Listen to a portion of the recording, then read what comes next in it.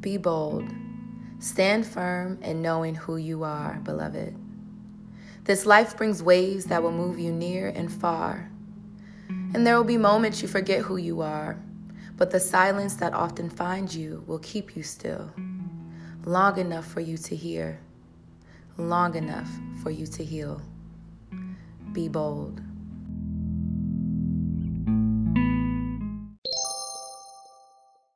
And just like that, we are back with episode number 2. Peace, everyone. Thank you for allowing me into your space. Thank you for entering into mine. It is key, and I'm just so thankful to be back on this platform. I took some time away just to reset due to the heaviness of grief happening in my community.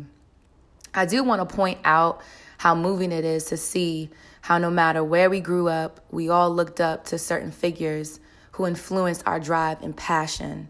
And without saying too much, the only thing I have to say is Mamba mentality forever.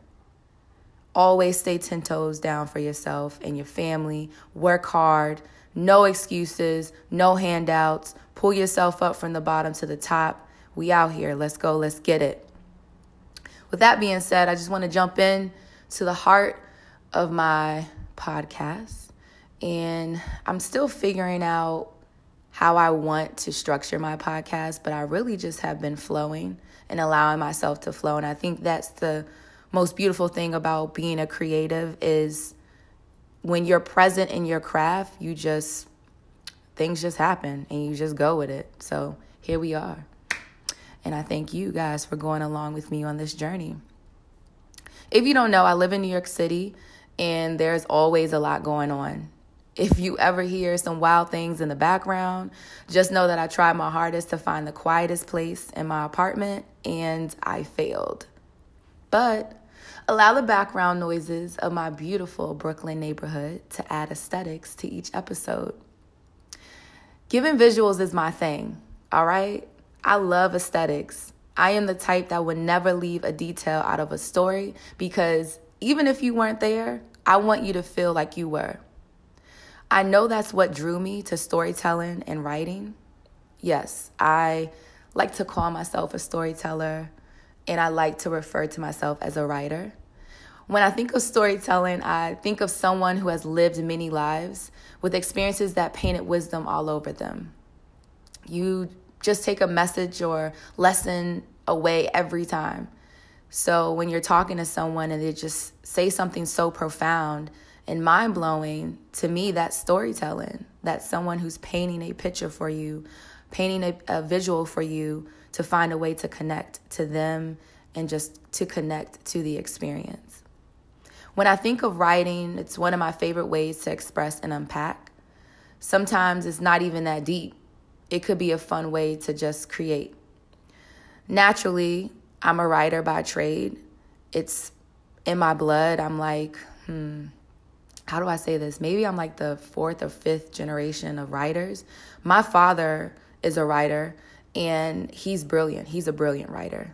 Don't ever tell him I said that, but he definitely inspired me to get started in writing. And writing at a young age just kept me focused on my craft and who I was as a person, and allowed me to stay inspired during some of the most difficult points in my life. Writing was just my way of being free. I love how each human on this earth was given a gift. No gift is like any other. Your gift is strictly yours. Isn't that beautiful? Just take a moment. I want you to think about what your gift is. Because I think about how we are given multiple gifts or over time develop passions or hobbies that make up who we are. I also think about moments I myself or others found it hard to appreciate the gifts given. There's doubt, negative self-talk, haters, and even ourselves that get in the way of us using our gifts. Why is that? Take a moment to think. I always think it's important to check in with yourself and be straight to find out what is your truth. Because, baby, let me tell you, it is so easy to lie and it is so easy to be comfortable. it's much easier to lie and remain comfortable because that thought process is something that I operated in before I knew what I know now. I'd lie and say the doubt was true.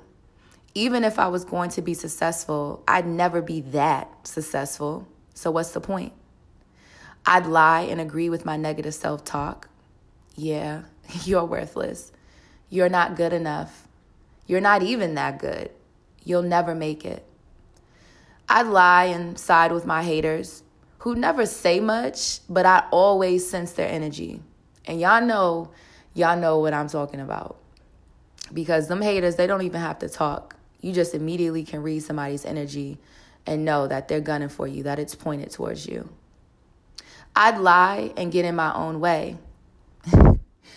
If you're saying facts or exactly to all of this, then let me tell you about how I ended my relationship with all of this hot mess.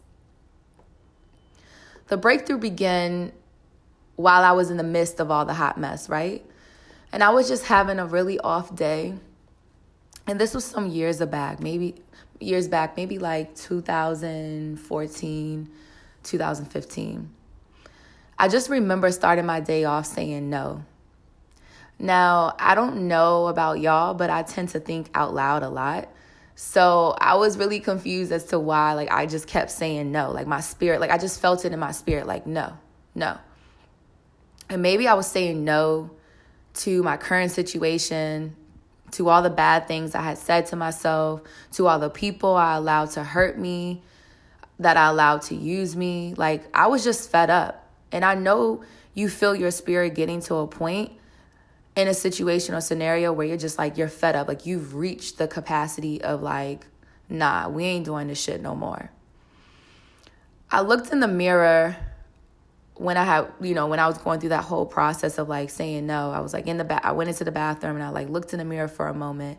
And I remember a training I took a few months prior to this revelation. And I remember the facilitator saying, when you can, I want you to go home and look in the mirror and just say, I love you, and keep saying it until you feel it. And for a moment, I thought it was kind of weird because I'm I know that I love myself, but why do I need to tell myself that I love myself? So guess what I did? I told myself those exact words until I broke down. I needed that release. When you're just so used to failure or feeling lost and just lacking all the support in the world that is needed for you to just exist and to nurture yourself, it weighs on you and it just tethers your spirit. And I really remember at that point feeling so broken. I'm so broken. Who the hell gonna fix me? How am I even going to get up from this? Because I just felt so defeated. And there's just so much beauty in being able to be honest about how you're feeling and naming how you feel. Because the moment that you do, you realize, boom, it's valid.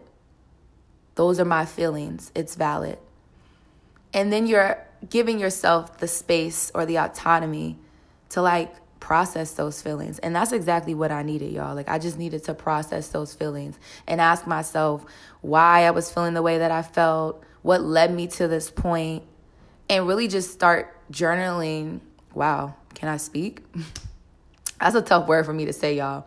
But anyway, writing in my journal how I felt about the latest happenings in my life, the relationships I was in, how I was carrying myself, who I was talking to, the friendships I had, and really just looking at the bigger picture, more so looking at my blueprint and just taking time to see what things I needed to get rid of, fix up, and polish up.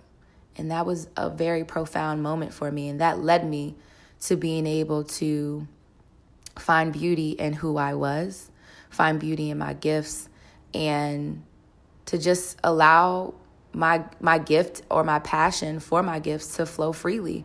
So every given moment when I sat down with my gift, I didn't critique myself. I wasn't critical. I didn't seek validation in anybody else. I just created.